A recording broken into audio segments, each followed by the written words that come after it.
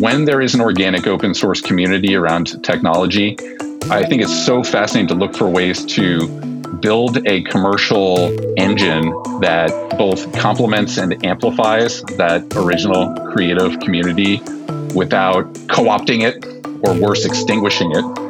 One of the most interesting things to emerge from the internet is that humans will get together and self-organize to create things like this and to work on projects like this. Who wouldn't want to support that and find ways to amplify it? You're listening to the Enterprise Ready podcast, a show aiming to change the enterprise software narrative from how to sell to enterprises to how to build for enterprises. We'll interview industry experts and enterprise software founders as we break through the jargon, establish a common vernacular, and share the lessons learned from building the world's best enterprise software. Hi, I'm Grant Miller, creator of Enterprise Ready and founder and CEO of Replicated, where we enable cloud-native software vendors like HashiCorp, CircleCI, Sneak, and many others to operationalize and scale the distribution of their modern on-prem applications. Check us out at replicated.com. The Enterprise Ready podcast is brought to you by HeavyBit, a program dedicated to helping startups take their developer products to market. For more information, visit heavybit.com. If you're interested in being a guest on the show, or if you'd like to suggest a topic, or just learn more about enterprise features, find us at enterpriseready.io.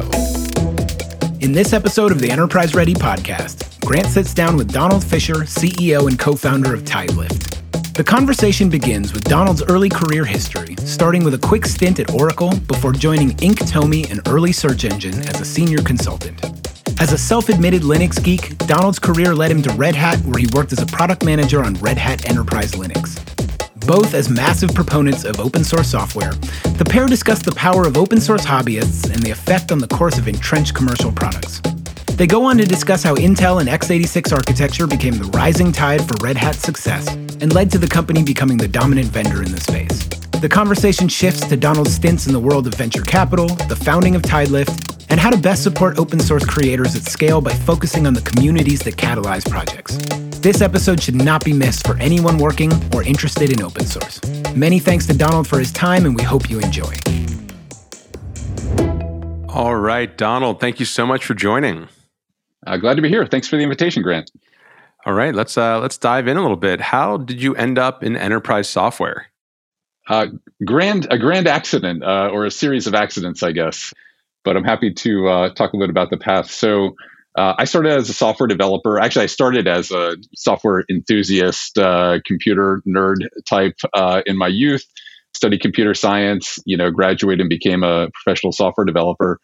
And I also became, in my youth and into my early career, a real enthusiast of what was then called free software, the free software movement.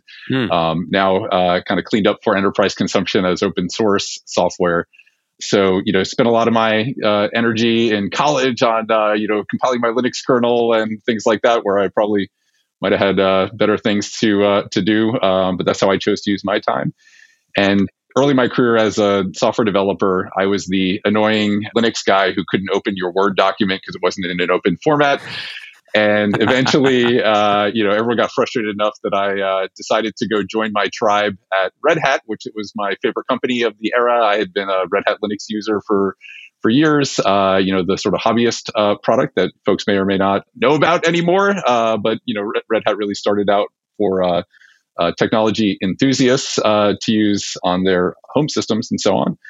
So I showed up at Red Hat and they said, "Hey, we're starting an enterprise business. Do you want to work on that?" And I said, "What's an enterprise business?" Perfect. Where had you worked prior to Red Hat? Where were you before that? Well, I did a quick stint at Oracle, which was kind of amazing. And actually, I learned things there that I have been useful throughout my career, even though I was there less than a year. Wow. And then I was in the Bay. Living in the Bay Area, and I worked for a really incredible company called Inktomi. That was a recently public company. This was about 1999, 2000 or so. And Inktomi was an early search engine and also content distribution software company. So it was all building on some of the research that had been done around cluster computing networks of workstations coming out of UC Berkeley. Oh, cool. Founded by Eric Brewer and a few other folks. And Eric is now well known for his role at Google today. But Sure. Really, really fascinating. Kind of deeply academic computer science world there that I loved hanging out around. Oh, interesting. So how big was that company when you joined? A couple hundred people already. This was sort of the go-go expansion days of the internet bubble. Yeah. Oh, nice. Yeah. The pre-bust, I guess, in like the late 90s. Exactly. Yep. It's funny. Like, yeah, I mean, I guess Eric Brewer, I guess his role at Google then, I mean, sort of on the infrastructure side, right? And is that sort of the background, or I mean, basically the company was about applying the idea of clustering commodity systems together to build scale applications. And the use cases were like a search engine that powered the back end of, at the time, Yahoo and MSN and things like that, and then a second application to basically do like streaming video delivery for telecommunications providers. So really, fun, exciting early internet stuff. And, I essentially worked in the mailroom there and felt glad to be invited to the party, even in the most junior role early in my career.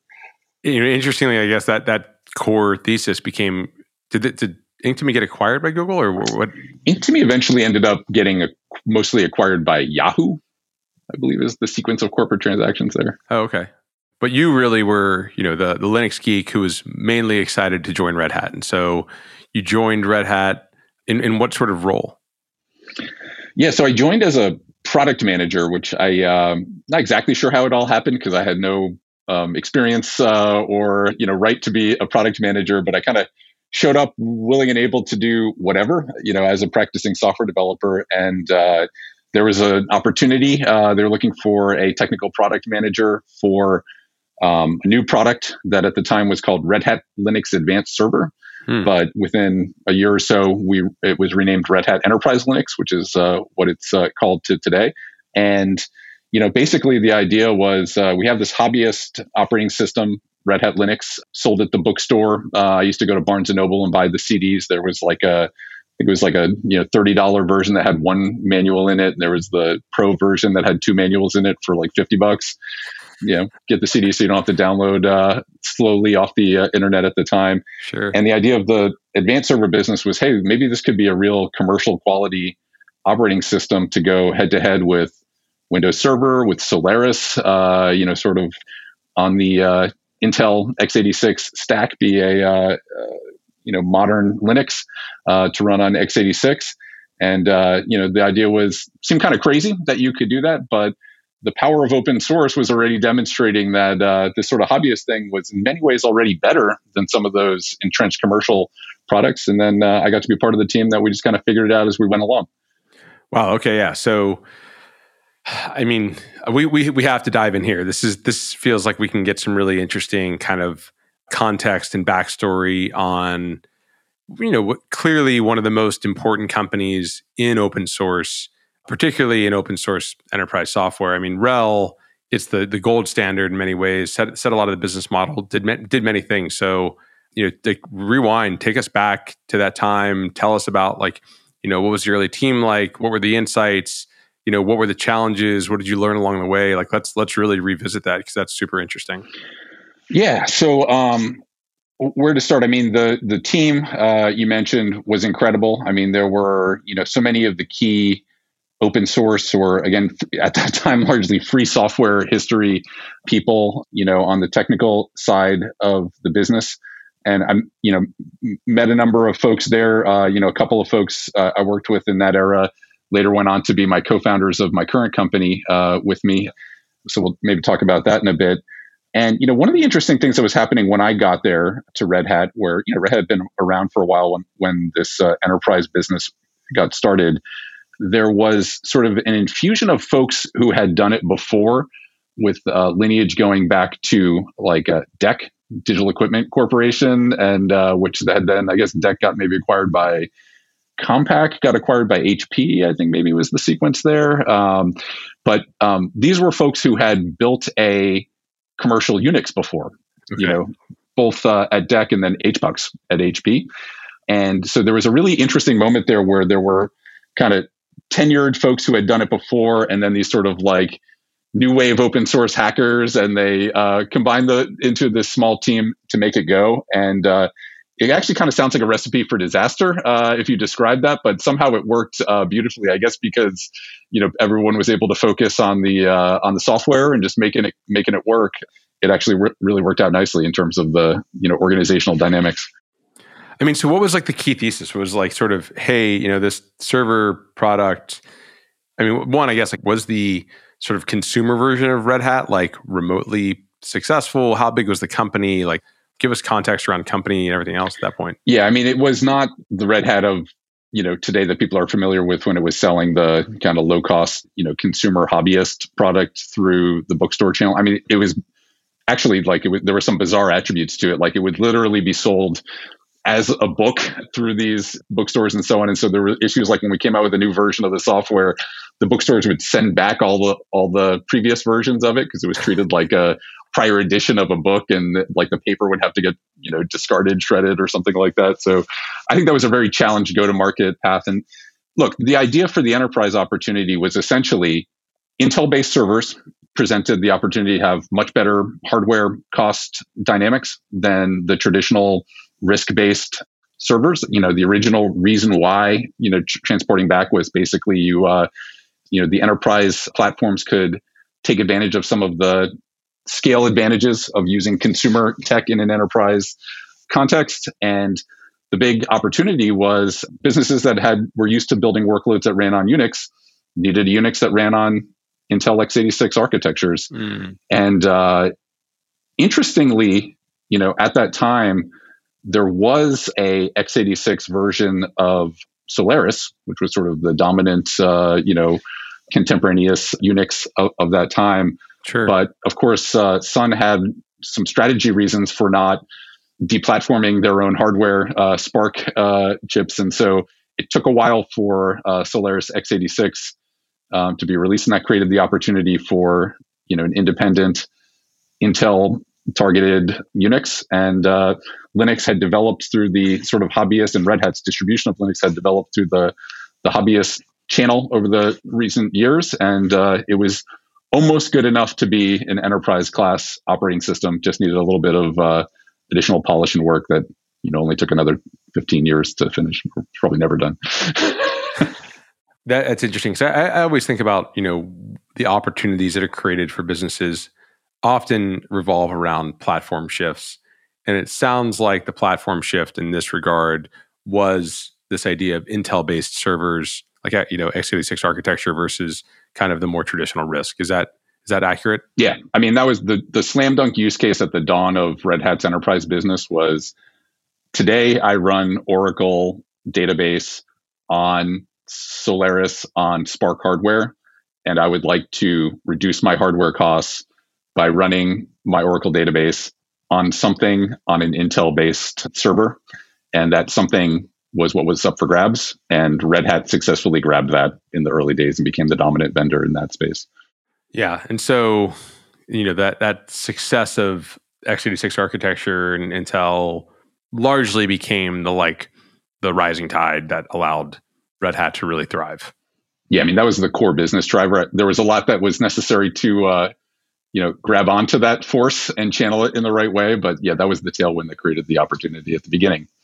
And obviously, I know we're revisiting some amount of ancient history. You haven't worked at Red Hat in 13 years, right? So we're trying your memory here, but you're doing a great job. So I appreciate it. Fond memories. Yeah, good. But I guess the other part of that is one, I think maybe it was a very early podcast we did with Alex Polvey. He sort of alluded to the idea that Red Hat's business model is somewhat predicated on the idea of employ all the core contributors, or at least a majority of the core contributors, in order to sort of have some say in direction. And then also there's a little bit of Red Hat and the support model almost as an insurance policy behind the sort of tooling. Would you say that those ideas were true, even 15 years ago when you were there? Yeah, I mean, look, the Red Hat business model is a much commented on, remarked, interpreted thing. So, I think there's a lot of subtle truths embedded in it. A couple of the elements, and it is, it really is a number of different elements that sort of combine to make it work then and now, although, the world evolves. So I think, a couple elements of the Red Hat model. The one that most folks attach to first, which I actually believe is not even the driver, not the most of the drive, is the support part of it. The like, hey, I got this error message from Apache. What do I do? Right. Yeah, how do I change my configuration file to, so Apache isn't complaining? Red Hat did that, but there were other businesses that did that as well at the time. There was like Linux Care and VA Linux and companies like that were doing support for Linux. I think one of the innovative elements, a really core innovative element, especially, reified in the form of Red Hat Enterprise Linux, was commercial quality kind of enterprise grade release engineering and engineering process. And that was one of the things that the infusion of folks who had done this for prior generation Unixes and operating systems before was really, really necessary in the ingredients that made up Red Hat. Knowing how to do consistent builds and QA and, create and manage a roadmap for features that would be added. And then there's a whole it's actually kind of another cluster of value around providing a common platform to ensure compatibility for things that you use with the operating system. And Red Hat was in a really interesting spot, especially in those days where there were a bunch of independent hardware companies building server hardware. Now in the modern age, that includes the clouds, but they weren't there in the early 2000s yet. So you would have, IBM had Intel-based servers, Dell had Intel-based servers, Fujitsu Siemens had Intel-based servers, a lot of those. So that's sort of like the southbound interface. Like Red Hat's job was run consistently on all of those different platforms that are using different chipsets. They're typically using the same Intel and AMD chips. And there's a huge value to just having something that runs across all of those. Sure. And then there's a northbound API as well for Red Hat, which is like the applications, Oracle, at the time, BEA WebLogic, whatever the enterprise workloads are. And, they wanted one platform to target. And so Red Hat was able to play that role. So that's like a kind of a third element. If there's like support, there's like the release engineering kind of enterprise, software release and process stuff.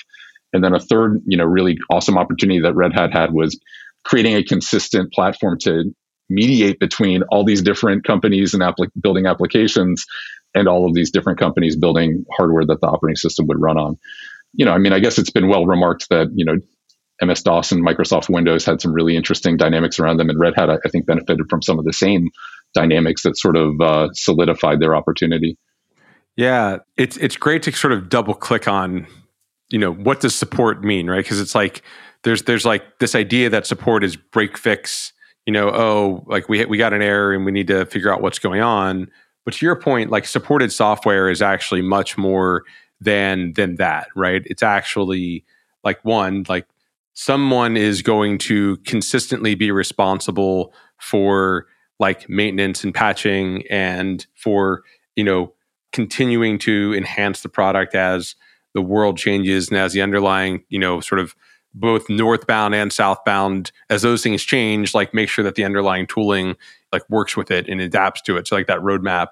But then this idea of commercial grade release engineering, right, around consistent builds and QA is something that I haven't heard many folks talk about, but I think is really interesting. Like, is that something that you would have, did you market that? Was that like this is a core feature, or was that just sort of like a expectation, like a table stakes? How do you think about that feature, that sort of value? Yeah, I think it's an implicit feature of enterprise software, at least of enterprise platform software. If you just think about, if you've done, let's transport ourselves back into the early 2000s. The dominant enterprise products and, service providers, companies, vendors of that time, if you bought the Oracle database, yes, it came with a support line that you could call to ask about the error message that you got, or, for help installing it or something like that. But also it came with a release roadmap and, specification of how long version 8, I think was contemporaneous with the era that we're talking about. How long is version 8 going to be maintained for and continue to get updates? Mm-hmm. And, if you built a product against Oracle database version 8, your application product, there were a set of APIs that were held stable so that when you updated the database, your application didn't break. So Red Hat, had a similar set of requirements. Again, they're kind of implicit, but, maintaining secure or maintaining stable, I should say, interfaces for other things to plug into them. And by the way, that was like one of the core things to figure out, where I give huge credit to the engineering teams and engineers at Red Hat for figuring out how to take something that had emerged through a very, sort of organic, real open, early free software, open source community creation process, which was Linux and the components of the Linux distribution, the user land and all of that, and basically match it to a world where people are expecting things like long-term stable APIs to build their applications against and deploy. And it was really hard to do things like, one of the things that Red Hat Enterprise Linux did early, and it was extremely hard and continues to be hard today, is providing guarantees around, stable APIs to the Linux kernel. Sometimes it required going and redoing work or taking work from, the most recent releases and transplanting that back into an older version of the Linux kernel that organizations still needed to rely on without breaking any of the symbols or compatibility. It's really hard stuff. And so that, I think, is, to me, that's sort of the undersung element of the Red Hat product model, I might call it. It's not really a business model, but it's part of the product value received. And I've always been fascinated by that, and came back to that element of it later in my career because it's particularly powerful, I think, and important. Yeah. The one thing that must have been challenging for Red Hat is a lot of open source projects today, the creator, because if there is a commercial entity, it gets built around the creator, right? So HashiCorp is a recent example, right? Like, Mitchell and Armand created these projects. They then became commercial. They built a company around it. They kind of own a lot of it. Or, you think about the successful model of Kubernetes, which is more, or Apache, these kind of community-based pieces.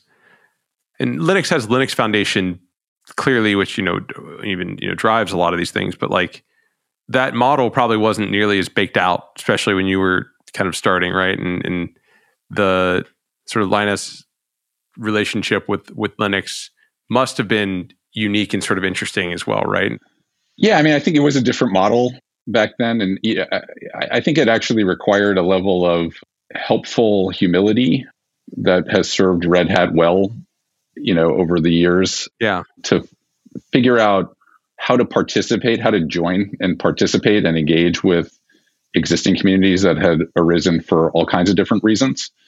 And again, remember, like in the early days of Red Hat's enterprise business, was also the early days of the phrase open source, right? Before that, a lot of the motivation for these things to exist was, in some cases, a political motivation, right? About beliefs of, that the software, especially core system software, should be free software, free as in freedom, and should be compatible with, should adhere to, like the 4 freedoms that are still part of the open source definition. And so, I think it's really impressive in retrospect that a company was able to get into that, wade into that world in a constructive way, engage with those communities that maybe had started for other reasons to adapt the technology to new use cases, like, big companies and governments running their enterprise workloads that were never imagined. I mean, they clearly weren't. If you look back at Linus's his first famous email post, just a hobby, or listserv post, starting something just a hobby, nothing serious.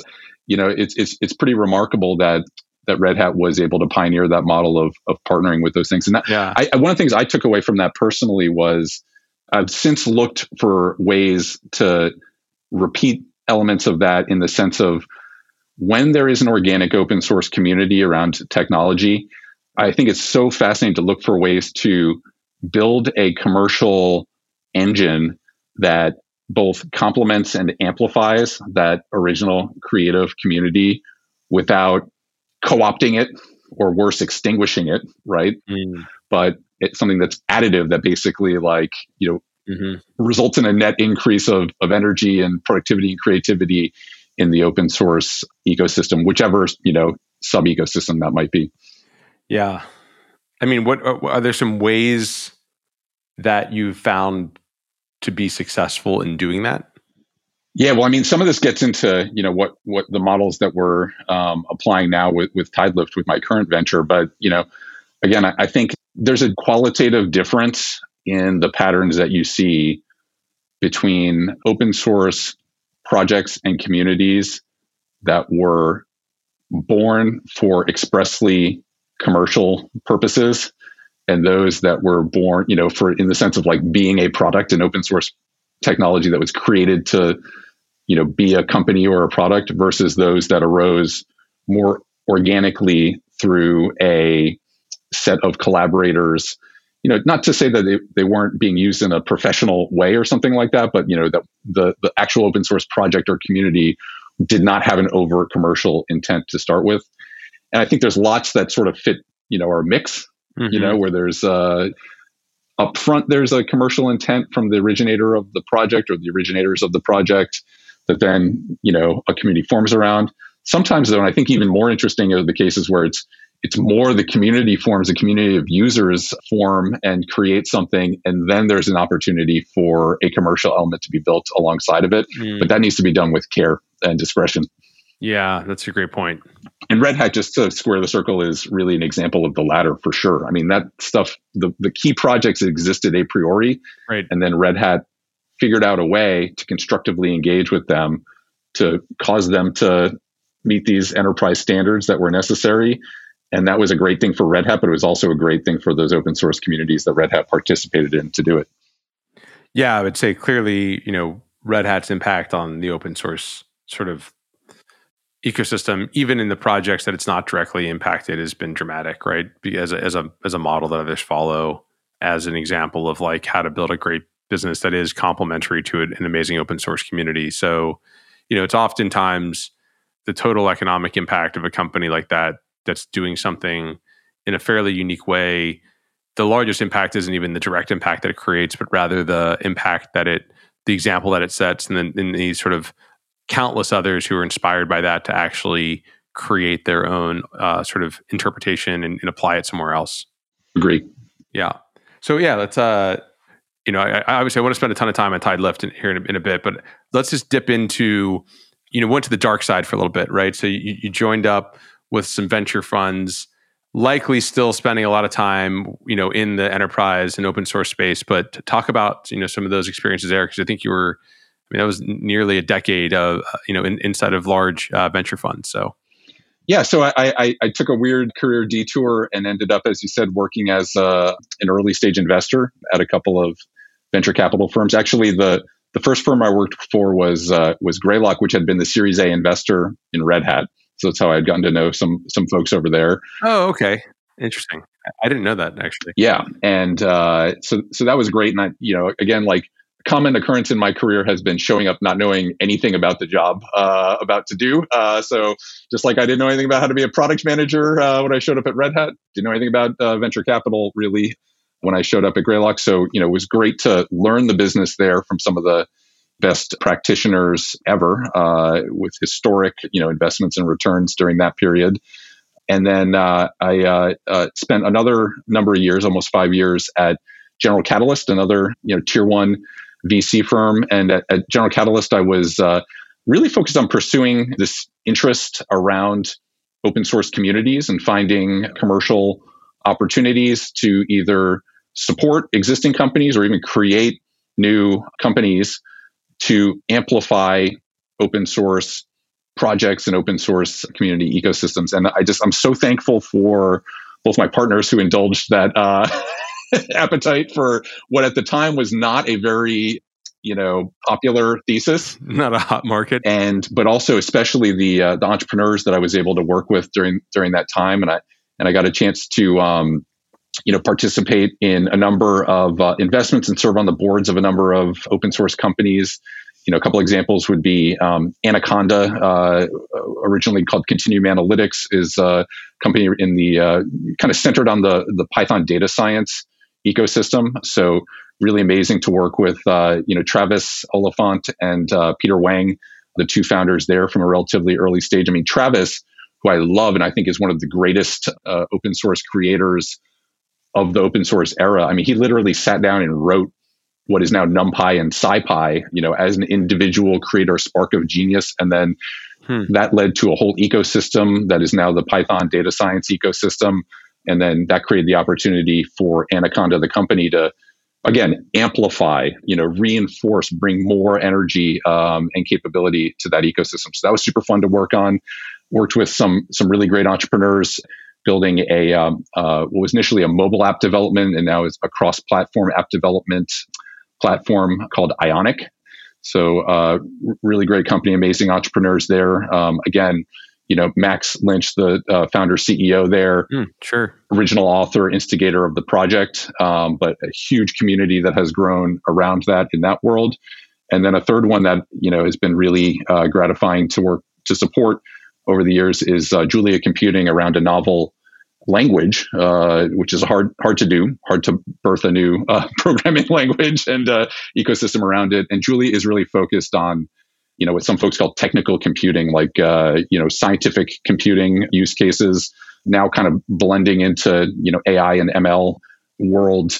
And, again, was privileged to work with the founders there, Viral Shah and his co-founders, Jeff and Keno and Professor Edelman from MIT to help stand up the business around that, which is now great going concern business, really innovating in a community that needs new tools to accomplish important things for society. Yeah, those are all three, incredible companies. And you're still are you still on the board of two of them, maybe? Yeah, I have been able to. One of the nice things is even after, stepping out of the VC role to start Tidelift, which we'll talk about in a bit, I have been able to continue supporting some of those entrepreneurs as a director. Oh, that's great. Which is a great perspective to bring to my own business, actually, as well, because you learn a lot of things. Oh, yeah. I'm sure. Do you stay on in still representing the preferred, or do you kind of take a different seat in that world? Yeah, in these cases, I'm still representing the original, the firm that made the original investment. Cool. Yeah, I guess maybe because you didn't go to another venture fund, it's still a solid relationship. You can do that, and I think, and even when we get into Tidelift here, did General Catalyst write one of your first checks? Is that right? Yes, indeed. I'm glad to say my partners backed me with a crazy idea. The call was coming from inside the house, as they say in the horror movies. Okay, yeah. So let's get into Tidelift. I mean, so I think we've set some really great context around how you've had a very long career and a ton of experience with open source and commercial open source, and you've seen this evolve. And really, you were at the earliest sort of stages of what the kind of commercial open source enterprise software really looks like, and so now we have that context, and it seems to me, who I have a little context on Tidelift, it seems pretty obvious as to where you were inspired, but let's tie it all together. Tell us about sort of the founding days of Tidelift and what made you decide it was time to leave the cushy job as a venture capitalist to struggle as an entrepreneur. Yeah, happy to do it. So it does follow somewhat linearly out of this set of interests around open source technologies and specifically the human communities around those technologies. But also it stems from some of the elements that we were talking about, like what were the ingredients of the product model at Red Hat and subsequent commercial open source companies. And so one of the things that became very clear to me as I was looking at investing in net new companies that were being started around open source projects is that there are certainly some companies that fit that model, some projects that have that obvious opportunity around them, right? So you can think of companies like Confluent around Apache Kafka and that ecosystem, sure. Or a couple of the companies that I already mentioned that I was privileged to be involved in. But most open source projects do not fit that model. They're never going to pass that test that this makes sense to start a Series A, make a Series A multi-million-dollar investment in starting a company around this open source project. And the part that really, captured my interest was all of the class of open source projects that are used very widely by almost every large organization, but don't make sense to be a company of their own. So, specifically, talking about the libraries and frameworks that are used in application development. And there's a very kind of broad, eclectic mix of these that comprise actually like the modern application development platform. You're talking about packages across programming languages like JavaScript and Java, PHP, Ruby, Python, .NET. Every one of those has web frameworks, UI frameworks, but also parser libraries and string manipulation libraries and all of these things. And we all rely on those. Every modern application development team relies on those. But it just clearly doesn't make sense to start a Series A backed VC company around every string parsing library for a lot of good reasons, right? But it's like a paradox. We depend on this stuff. It needs to work. And, we sort of, at the beginning, mostly theorized that really bad things could happen to users of these packages if they weren't validated or supported to meet certain standards, the kinds of things that Red Hat did in that release engineering kind of, body of work for Linux in yesteryear.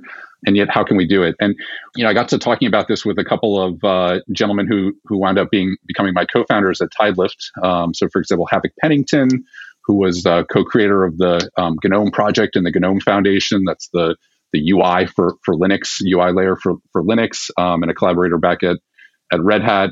Jeremy Katz, core Red Hat engineer who did a lot of the work on the installer and package manager for the Linux distribution, then went on to make a number of other really important contributions. He was led the engineering team at Stackdriver that was sold to Google. It's now the sort of monitoring front end of Google Cloud.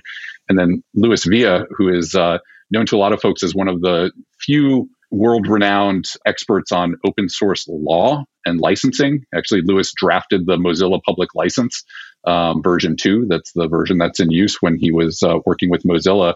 So I started talking to folks like this and saying, how can we resolve this paradox? Like, one question is like, why don't some of the existing vendors just run up the stack and cover those packages? They're used. It would be valuable for organizations to have assurances around those.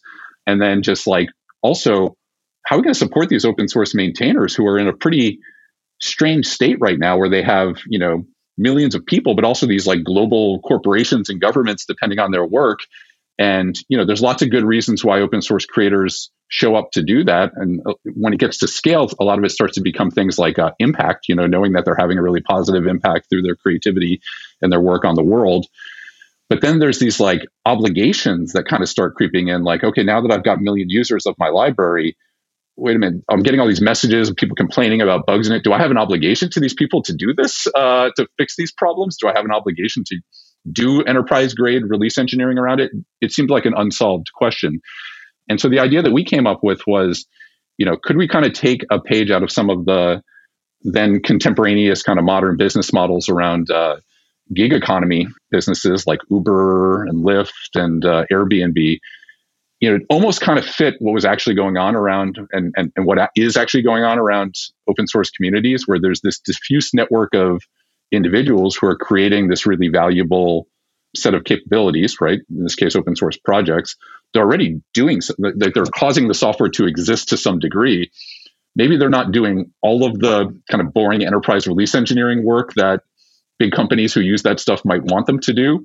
How could we give them a reason to do it? And so we sort of adopted the business model of, working with these open source maintainers on a fractional basis, agreeing on some standards that we want those software packages to meet that are fairly universal, right? Like mapping what open source vulnerabilities are in it, having a security response policy, a responsible disclosure policy for security vulnerabilities, identifying what the license is for the packages, providing some signal around, is this actively maintained? Is this deprecated or out of maintenance?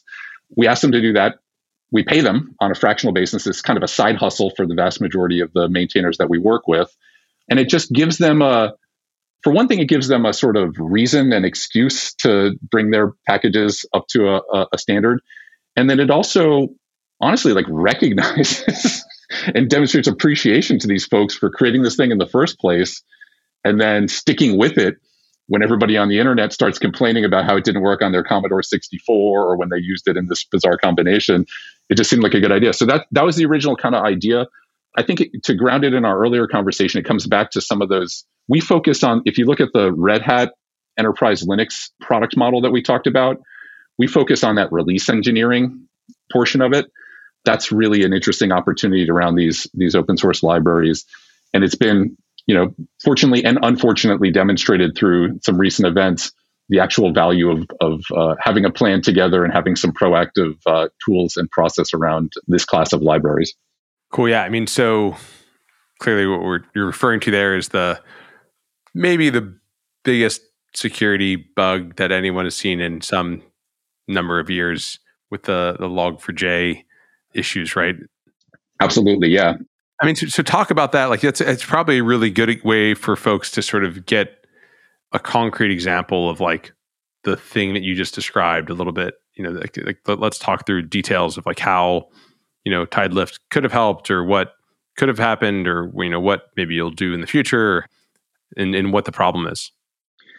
Yeah, absolutely. And it's kind of amazing when the arcane world of open source software and, enterprise release engineering kind of, jargon like this breaks through into the mainstream world. I'm looking at, the day that we're recording this podcast, on the front page of the Washington Post is an article, "The most serious security breach ever is unfolding right now.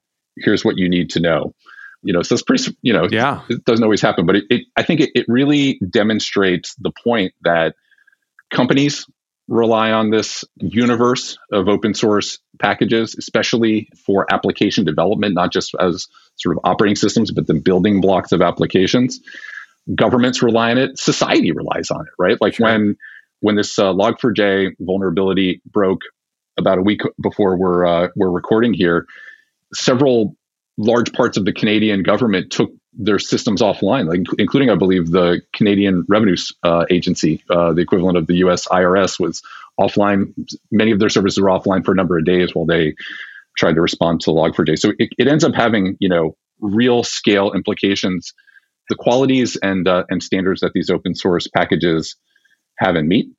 And, Log4j, the package that's, is at the heart of this conversation around this vulnerability, I think is a perfect example. In fact, I've often, used Log4j as a motivating example of the kind of package that we need to have a better solution for as a industry and as a society. It's like even before this issue, right? Because it's like it's a workaday package. It's kind of like low profile. Nobody's starting a Log4j VC backed company. Right? Yeah. But like almost every Java app we've seen it verified now, almost every, enterprise Java application and many things you wouldn't expect incorporate Log4j to do this sort of important, but again, kind of like, workaday task, writing log lines to a log file or log appender.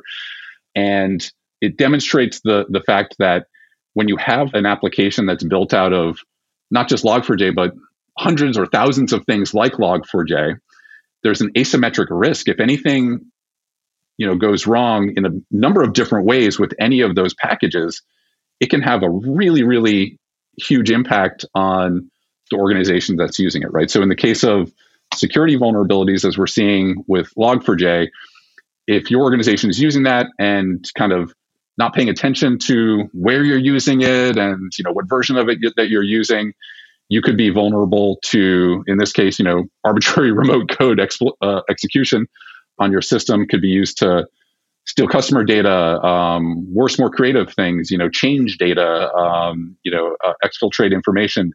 But there's other things that can go wrong that present asymmetric risk as well, right? So if you're a large organization and you're using, again, most a modern application, like a modern web application, will typically have hundreds or even sometimes thousands of package dependencies.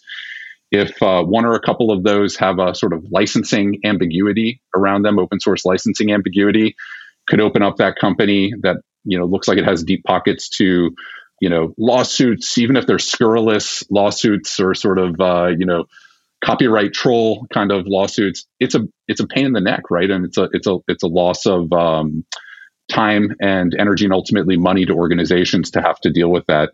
And then, the most pernicious, I think, is when organizations are relying on these open source components that, again, were put out there by like generous people out of the goodness of their hearts for other folks to build on. But then if you end up depending on one of these packages in a critical piece of your business or organization, and it sort of goes out of maintenance or is no longer maintained, you have this form of technical debt that could really impair you in the future, right? And it tends to come up, that sort of lack of proactive maintenance tends to come up in really awkward times. Like a good example right now would be in this Log4j vulnerability. Many organizations, in going to respond to that, are finding, actually, there's a bunch of interrelated things now that are getting dragged into the remediation. So, for example, I believe specifically the initial fix to Log4j that was shipped requires running on Java 8. And many organizations, subset, a minority, but many organizations still had workloads running on Java 7. So now the patching of Log4j involves a much bigger set of activities and stirring of a hornet's nest that involves, upgrading to a major new version with compatibility issues to mitigate of your core programming language. So those are the kinds of elements that we're looking to provide new solutions for packages like Log4j and the thousands of others that organizations that build modern software rely on.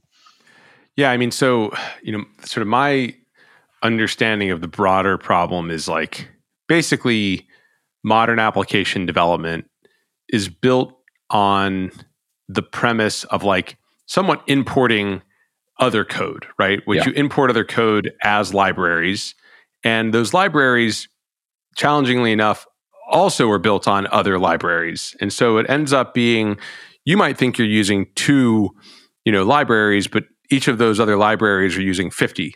So, when really you're adding two, you think you're actually adding 102. And so, and it's sort of downstream, this inheritance ends up being a major challenge. Part of it is, I'll kind of describe it as technical debt in the sense that like, it's a shortcut to get functionality faster when you leverage things that other people have done, right? Like the reusability and the like tooling around software development is part of what allows us to go so fast and to like build world-changing things because like, hey, you don't have to like redo all that work. It's already been done and somebody open sourced it and you can use it. The challenge there is like, clearly when there's a problem, which turns out sometimes software has bugs. Sure does. But when that happens, it's like, you have to update the package. Well, then like all your packages have to update their packages and like all the things that need to happen. And, so this is somewhat part of the overall like software supply chain conversation, right?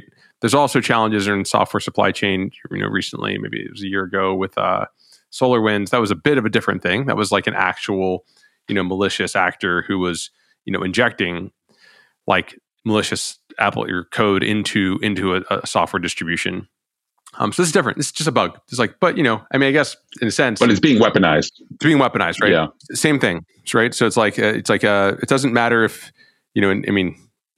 like I'm not at all saying that this bug was intentional, but like if someone intentionally wrote this in, then it would have been malicious code, and it's in there the same way, no matter what. And it's and so these backdoors, other things that happen in software. And it's a big problem that, one, most people aren't even aware of that it exists, right? And then the solutions are complicated. So talk about like what is Tidelift's sort of position on the solution? Like how are you, helping? I'm going to guess that you're not like, oh yeah, we clearly solved this problem for everybody, today. It's kind of like it has to be part of a, hey, this is a path towards a solution. This is not, this is not the be all end all, but this is like, we need something better than what we're doing today. So you talk about what that is. Yeah, absolutely. And, maybe just before I get into that, I do want to just point out that as far as all evidence that I've seen there, the Log4j vulnerability is unintentionally present. In fact, it's there in service of this, like, actually people complaining on the internet saying, please leave this turned on. This obscure legacy mode interface is actually the cause of it. And I just want to make sure that we honor the Log4j maintainers. They are doing God's work and they're doing great work. And there's no fault to them. But this is the podcast, and the importance of conspiracy theories on podcasts. We can't, if we don't do our part, then what are we really doing a podcast? I won't sign up for that part. But okay, so how are we going to make it better? Like, I think this is so actually it's easy to look at this landscape and just get paralyzed and say, where do we even start, right? Like, we're depending on thousands of things that are just kind of on the internet. Like, any of them could go bad and could be, have some unintended consequences like this. How are we going to get started? So I think that's the most common response is like, back away slowly. People don't want to talk about it. Honestly, yeah. I've been out there for the last, either 20 years or 5 years, depending where you start counting, asking this question to people. What are you doing to, head off something like Log4j? And people don't like to talk about it, right? It's kind of like talking about life insurance. The answer is not letting you talk to their CEO, maybe. So what tools could we approach? So software isn't new, right? We've had software before. We've had commercial software before. When it didn't originate in open source communities or with independent creators on the internet, how did it work? When it all originated, look at Microsoft products in the late 1990s. They were almost entirely or majority written by Microsoft engineers sitting on the Microsoft campus in Redmond or wherever. Microsoft had some standards that they ensured that software met, right? And so, for example, there would be, it wasn't like Microsoft products or any software company had bug-free software, right? It's not like Red Hat did that for Linux. They didn't have a version of Linux that didn't have any bugs. They just had a process and systems in place to deal with the bugs with clarity on an urgent timeline and have a way to deal with them, right? So what does it require? It requires agreeing on some standards, some basic standards that to start with that software should meet, and then having a process and tools in place so that the folks who are laying hands on that software verify that it meets those standards or cause it to meet those standards. So, with Tidelift, one of the things that we do is we create these direct economic and business process relationships with the original open source creators or the current maintainers.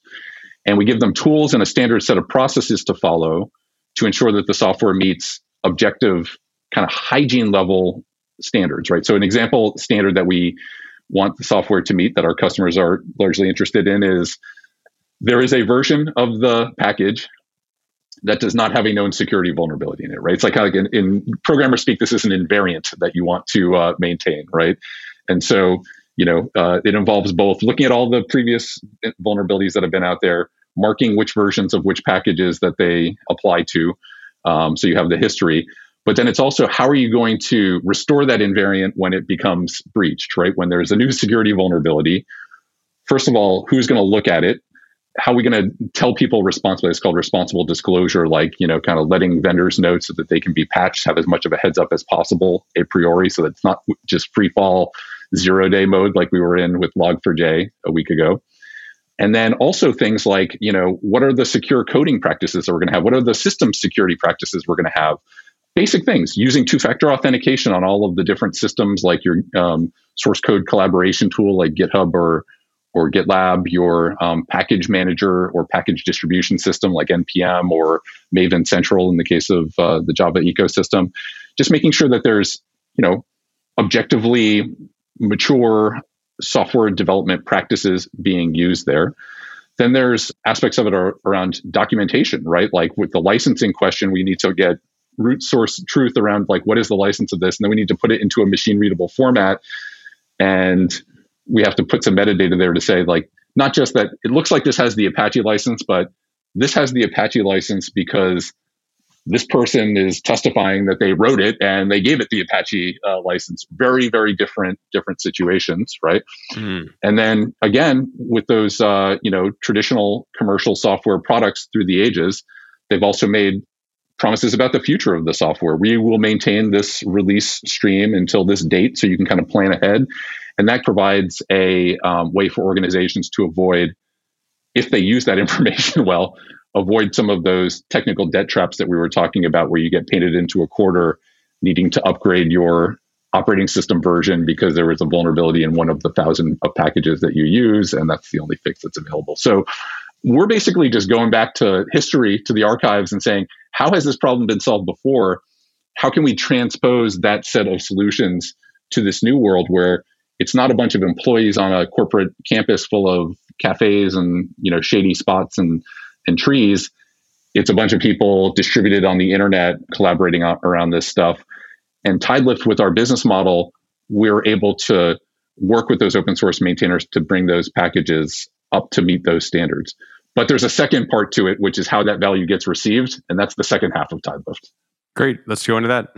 So the way that organizations want to consume that is they don't want to care about all of those issues, right? And you can actually contrast it to the way that organizations that are doing something around their open source software supply chain security today, typically they're using a mix of tools that are sort of scanners, looking for issues, kind of comparing against a database of known security vulnerabilities against package versions, for example.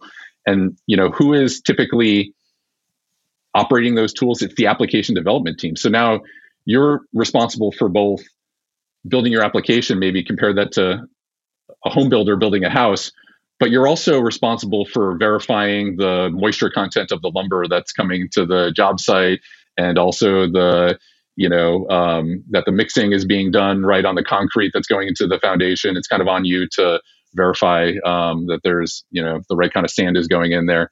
It's just not a realistic or practical way to approach it, is to put it all on the application development teams to administer all of these aspects of complex trivia around their open source components.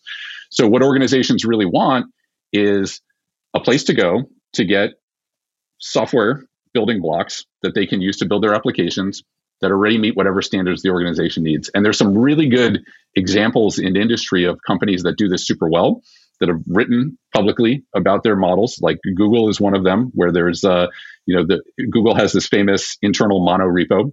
And one of the features of Google's monorepo is there's a third-party portion of it where there's a set of curated open source, third-party open source packages. And if you're an internal Google developer, you can build your search engine, maps widget, whatever it is, using those components. And you don't have to go and verify that the license is going to meet Google's rules, or that it's security vulnerabilities, whether it has security vulnerabilities. Somebody's already done that in a central location for you. Right. So Tidelift, the second part of our business, aside from working with the maintainers to make sure these packages meet these standards, or verify that they meet these standards, is a set of tools just like that any organization can buy as a service to get their repository of vetted open source components that they know meet these standards. And again, the reason we know they meet these standards is we went and got the open source creators and maintainers into the loop to help us figure it out. So that's how we kind of provide the whole value to both sides of the equation. The organizations and companies that build with open source receive it through this set of tools and process that is the Tidelift commercial offering, and then also provide value to these open source maintainers, partially in the form of paying them money, sure. finally, for the work that they do, but also supporting tools and processes to help them with some of these security issues and licensing arcana and all of that kind of stuff. That's an amazing overview, and in sort of like a Red Hat for the long tail kind of concept, right? It's like all these different things that are out there. Red Hat's only going to cover like the sort of like most commonly used, really like products. And what you're saying is like, hey, we need a way to get to the other, 100,000, libraries and components that are out there being used. And that model, it's like, it doesn't make sense for an organization and a large company to try to tip every project that they use. They can pay into a central kind of service that gives them some tooling, and then also have some percentage of that sort of like redistributed back into the ecosystem of builders. Yeah, you got it. I mean, the only thing I might contest is the long tail part, which is, people say that a lot, but it's the medium. It's like the shoulders of the curve. Sure. If you look at the total number of all of the open source lines of code that a typical organization uses, if you bought every pre-existing commercial product, you bought Red Hat and Confluent and every managed service, you would get maybe you cover maybe 10% of your open source code if you bought everything. So it's like, Yeah. it's actually most of it. And that's one of the exciting things about the opportunity and challenging things about the scale of it is how do we address the rest of that stuff that, again, we're already using? Like these financial services companies, governments, they're already using this stuff. They just don't have a plan. And, when things like Log4Shell happen, it kind of forces the issue. Yeah, that's a good point. The shoulders through tail of the there you go.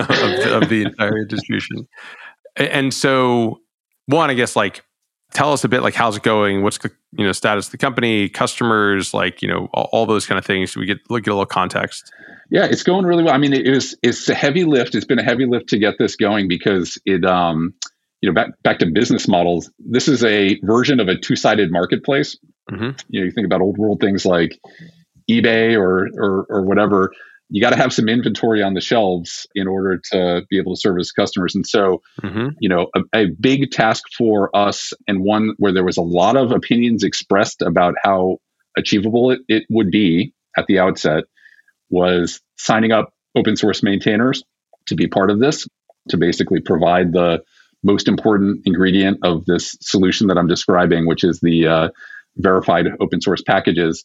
And a lot of folks said things like, bringing money into the equation is going to ruin the vibe, and people are going to be offended if you offer to pay them money for their open source stuff. And the experiences that we talked about at the start of this conversation at Red Hat were not confirmatory towards that. So I sort of had a perspective that wouldn't be the case. And we've had a tremendous response from open source maintainers when we approach them and sort of explain our model and how we want them to be part of it and what we're asking them to do and what we're not asking them to do. We've had a great response. And so we're working with the maintainers of thousands of these projects now, and we bring them together in this, what we call the Tidelift catalog, this sort of universe of packages that meet this standard.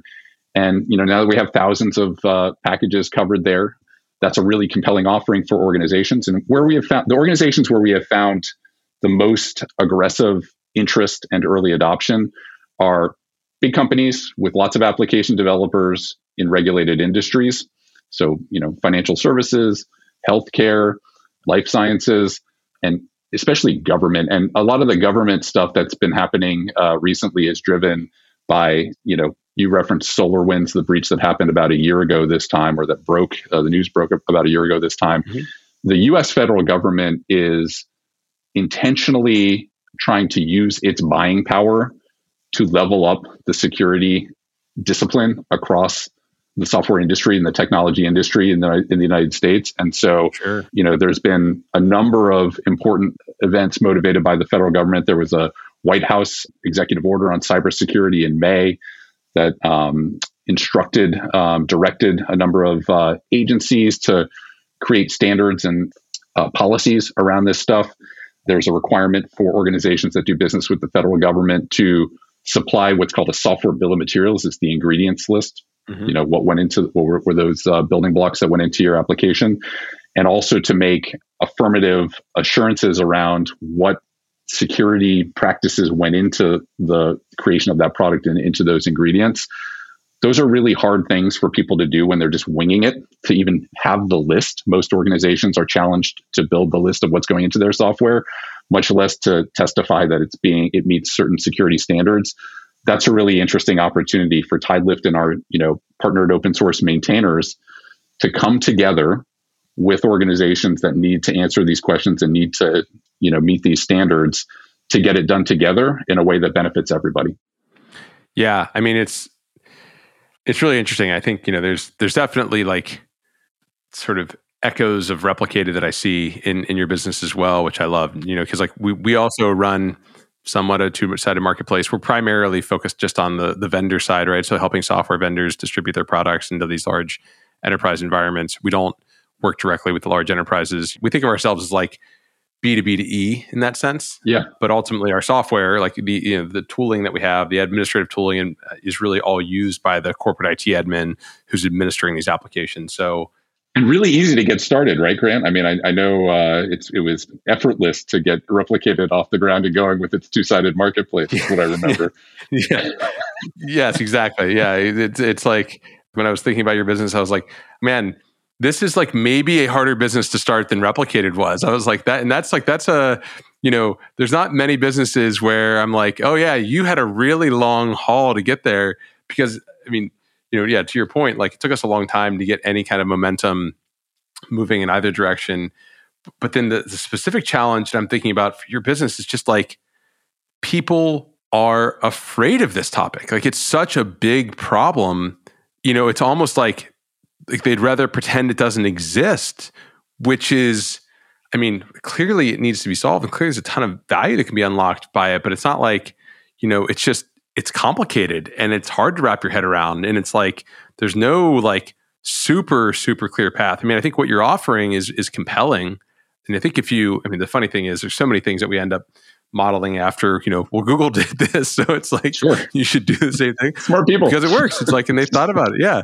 And it was like there was a battle of different ideas and like that wasn't the only thing that was tried to solve this problem at Google. Like there was probably 5 other different solutions that all lost out. And so, there's like a marketplace for ideas there and like a battlefield of ideas where the top, solution wins. So sure. Yeah. So this is great. I do laugh because I was joking about like your cushy job as a venture capitalist, I clearly love lots of my friends are VCs and they're very important partners of ours. But I'm guessing this has been some of the more challenging parts of your career in terms of actually, building this business and getting this moving. Is that right? Yes, hard work. Although I think maybe I approach things in a hard way. I wasn't coasting as a VC, I guess. During that phase of my career, I was hustling. But it was a different set of muscles. Well, you were also building. I would say, like you were a little ahead of the curve then too. Like the things that if you were investing in those things now, you would be like just constantly filled with deals, and everyone would love every deal you were doing because it's like the thesis has really proven out, and so.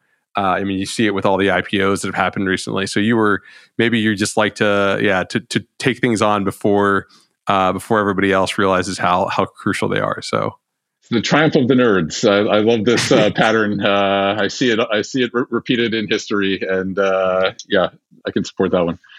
So this problem you're talking about, I do feel like people have long tried to say like.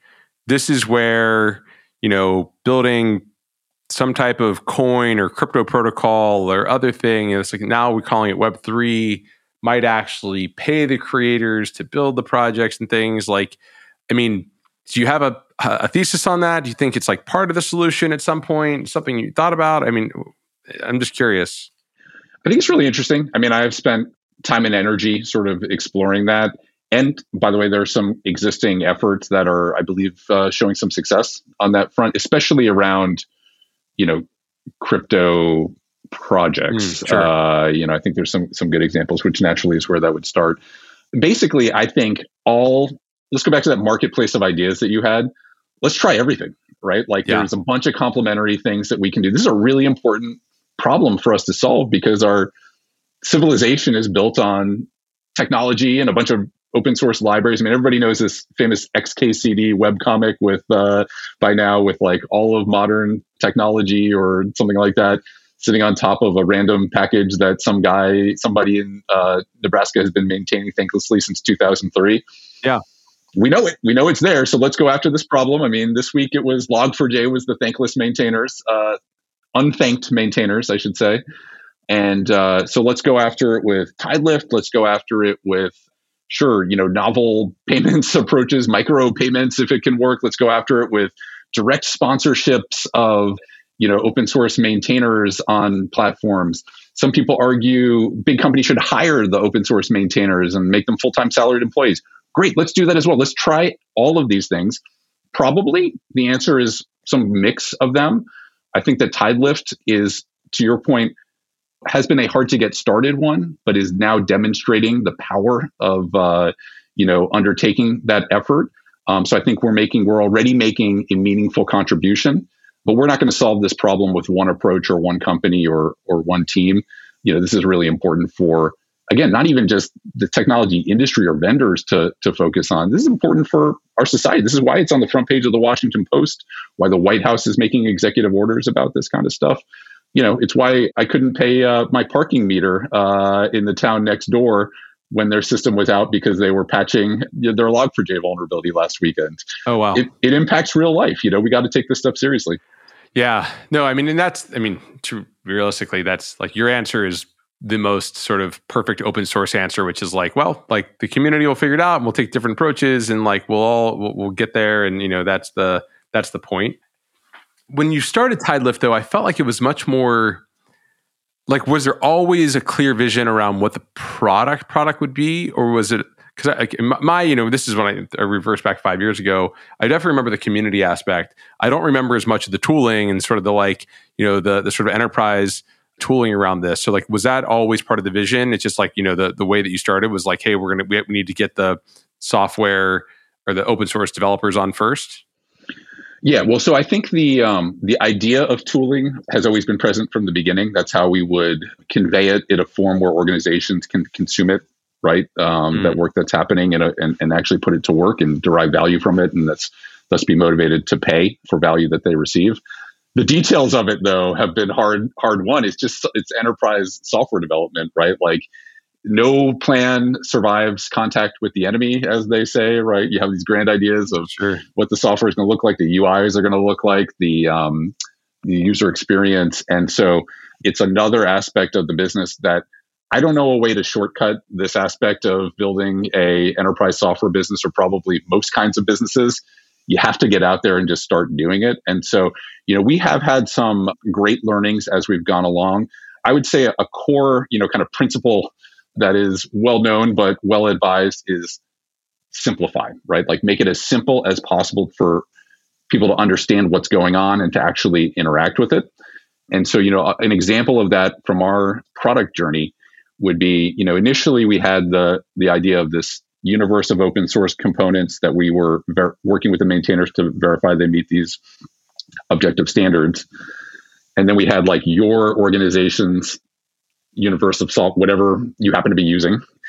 And then we had sort of this, we called it a alignment score, like how aligned are you to the verified versions? And it was it's too complicated to understand, right? So a simplification that we kind of discovered in our conversations along the way is, let's simplify the problem by just saying, we're going to create a list of components that are in use in your organization and tell you whether they are healthy or not. So that's called your catalog, your organization's catalog. It's sort of fed with information from our universe of maintainers and also your things. And then we just give you rather than talking about like abstract things around, alignment and how far behind the versions you are, we just give you a straight number. And we actually just have recently shipped an enhanced version of this we call Project Health, that just looks at your application and it says, we're just going to give you a bottom line score based on the open source components that are flowing into it. You are what you eat. Your application is what it's made out of. Here's the health score. And, that health score changes over time. When there's a new security vulnerability, if your application is incorporating a version of Log4j that is not patched, your health score just went way down suddenly. Yeah. And so our tooling kind of throws a spotlight on that and says, hey, here's what you need to do to make the biggest impact to restore and improve your project health score. So it's like creating simplifying concepts and then just removing as many steps as possible in the use of the software. I guess those are perennial wisdom for anybody building a software product, probably for any audience. Yeah, which is change is hard for enterprise software too, because you're like, someone will be like, I loved that thing. And you're like, well, we got rid of it because no one else understood it, right? So you have to be kind of... Yeah, that's why Log4j still had the JNDI interface in it, because somebody loved that ability to load code through their LDAP server. That's exactly it. And I'm just sort of, trying to figure out like, what other, like, you've clearly had a very long and sort of successful relationship in open source. Like, what other patterns or frameworks or paradigms have like sort of stuck out to you where you're like, hey, when I look at an open source business, I always look for these things, or this is the stuff that I think is going to help them be successful, or here's the, transitions I try to help people think about. Like, what are some of those key insights? Yeah, I think just my personal point of view on this is that I focus less on the businesses in open source and more on the communities. I think that's the source of the energy and the where it comes from. So I think in terms of the attributes of those communities, and there's a bunch of those are human ecologies, right?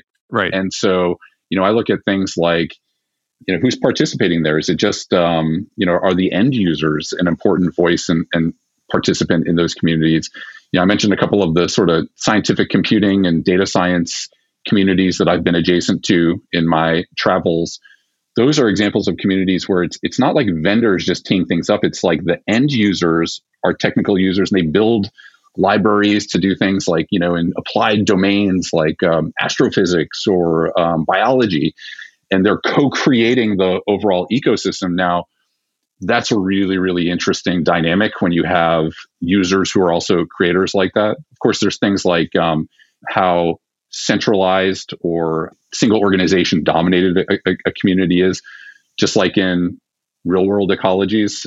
Diverse open source communities are more robust to all kinds of different threats, either political threats like, a vendor sort of taking over and, relicensing the code to serve their commercial interests. When there's a shared ownership or shared governance, communities and open source projects will be more resilient against that. But also things like security bugs, right? To have different people with different perspectives, use cases, personal backgrounds looking at the same code, they'll see different things. They'll take a different approach to how they investigate things, maybe apply different tools or different methodologies to looking for potential issues and heading them off ahead of time. So it's those kind of, I think the bottom line there is diverse open source communities and sub-communities that have active involvement from their end users and participation in the co-creation. That's the jackpot. When I see that, I can't help but try to show up and find a way to help. And, with Tidelift, we're trying to do that for a bunch of communities like that. Right. There's communities like that in the JavaScript ecosystem, in the .NET ecosystem, in Go, and in the Python ecosystem. And so we're trying to provide a little bit of a general umbrella where sub-communities like that can thrive. And boy, I just think it's like one of the most interesting things to emerge from the internet is that humans will get together and self-organize to create things like this and to work on projects like this. Who wouldn't want to support that and find ways to amplify it? Yeah, I mean, I kind of have there's a couple other sort of random ideas that just came to mind around this, which is like I'm sure you've thought about them. That's why I want to run them by you. But like things just around, Tidelift feels like it's in a good position where like there are lots of companies out there that have great engineers and we want to give back and want to contribute. So like even just, helping to identify, hey, here are the software projects that like need your help.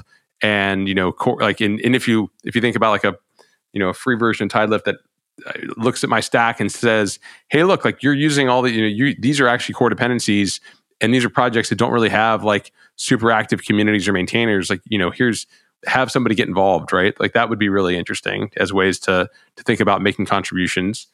It feels like clearly there's lots of different solutions to this stuff, but like some idea of almost like a Tidelift job board, right? Where it's like just, you see all these great folks that are making contributions to projects. It's like they're probably, I would happily employ those folks at Replicated while they still maintain that project and get paid, some amount of side hustle money from Tidelift, but also, get to work on software here and use some of their time at Replicated to contribute that project, right? So there feels like there's lots of ways where like your insights could be super, super helpful in solving this problem. So really cool.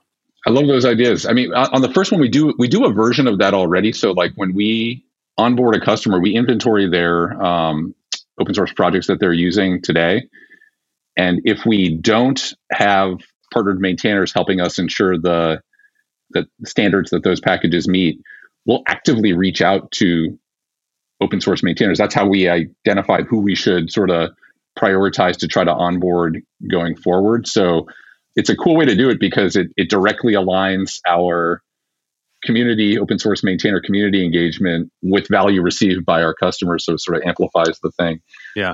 But yeah, I love the idea. There's a lot of things. Once you have some of this basic infrastructure and you fight through the two-sided marketplace activation and get that flywheel going, there's a lot of stuff that you can build on top of it that's kind of good for everybody. And these are a couple of good examples. And so that's, it's gratifying to have the opportunity to do it.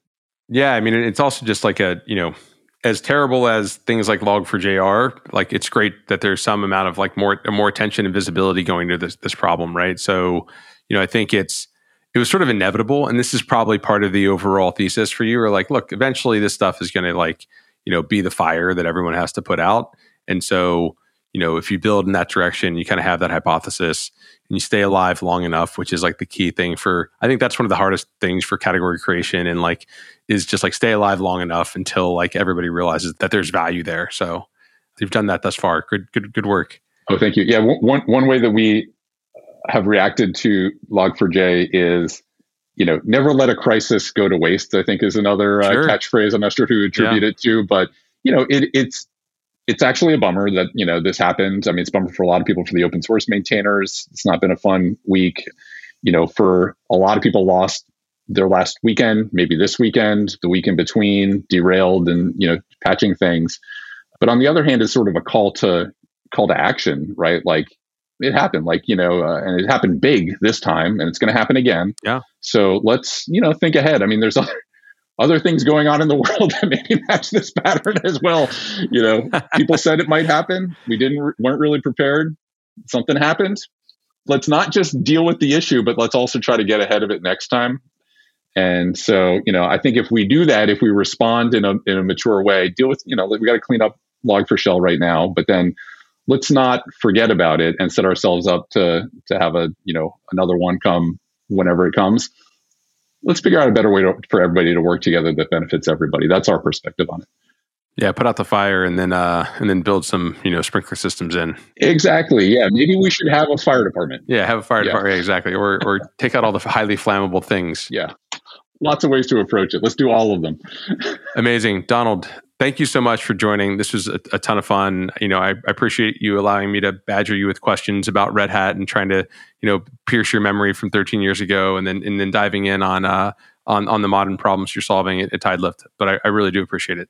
All good. Thanks, Grant, for the invitation, and really enjoyed it. It's a privilege to do this. It's a privilege to work with open source communities and to have gone on this journey. So happy to talk about it and share any findings to date that might be useful for others who are trying to get enterprise ready on their own.